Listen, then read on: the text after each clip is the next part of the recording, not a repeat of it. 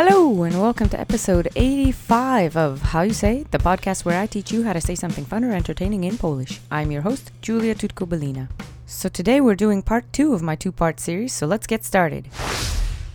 Today's phrase is wlazło mi do głowy, which literally translates to it crawled to me into head.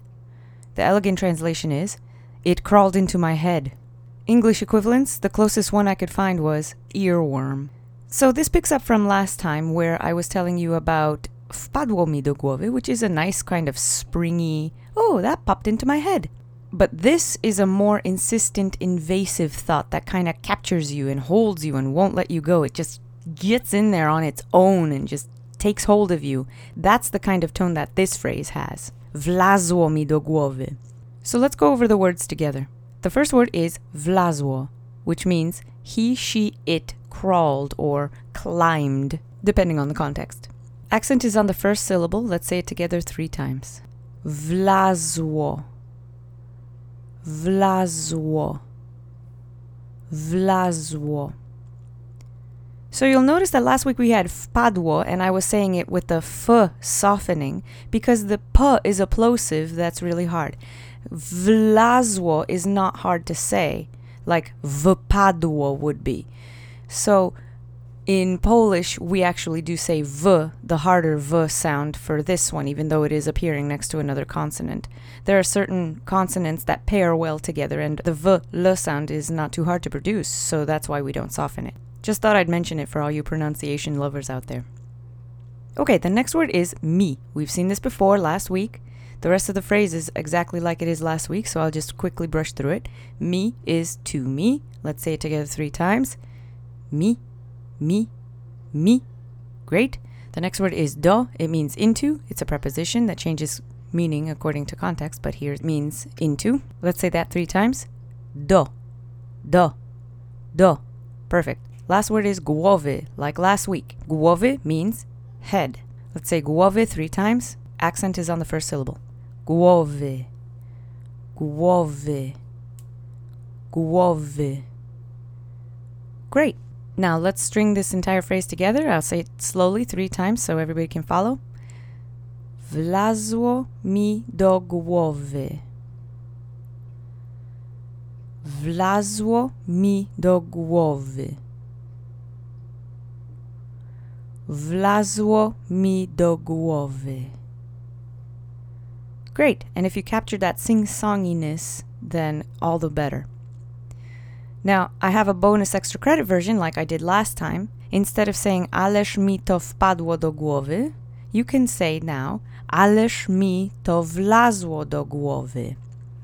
So again, if you didn't hear last week's episode, I encourage you to listen to it because it is part 1 of this series. Ależ, to remind you, is the slang form of ale. It's an interjection word which sometimes changes meaning according to the context in which it appears. So in the beginning of a sentence, sometimes it can mean but, and sometimes it can mean oh, like an emphasis, like a punch, like we have well in English. So in this case here, it's like, oh wow, like wow, did that get a grip of me? So that's exactly what it's conveying here. Let's say ależ together. You'll notice that I'm softening the zh into a sh phoneme. So I'm going to teach you to pronounce it that way because it does get softened in speech. So let's say ależ together 3 times. Ależ, ależ, ależ. Great. And the other word that's different is to, which means this. The word for this is to in Polish. Let's say to 3 times. To. To, to. Great. So now let's say the dressier form of this phrase together. 3 times slowly, follow me. Ależ mi to wlazło do głowy.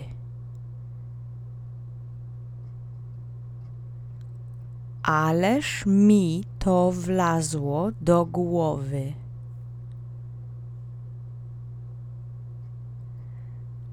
Ależ mi to wlazło do głowy.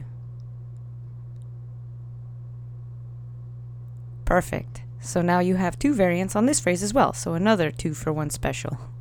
Practice these two phrases together. I hope you enjoy them, and I hope you understand the difference between them. Wpadło mi do głowy is very much kind of an accidental, like, ooh, that just came out of nowhere.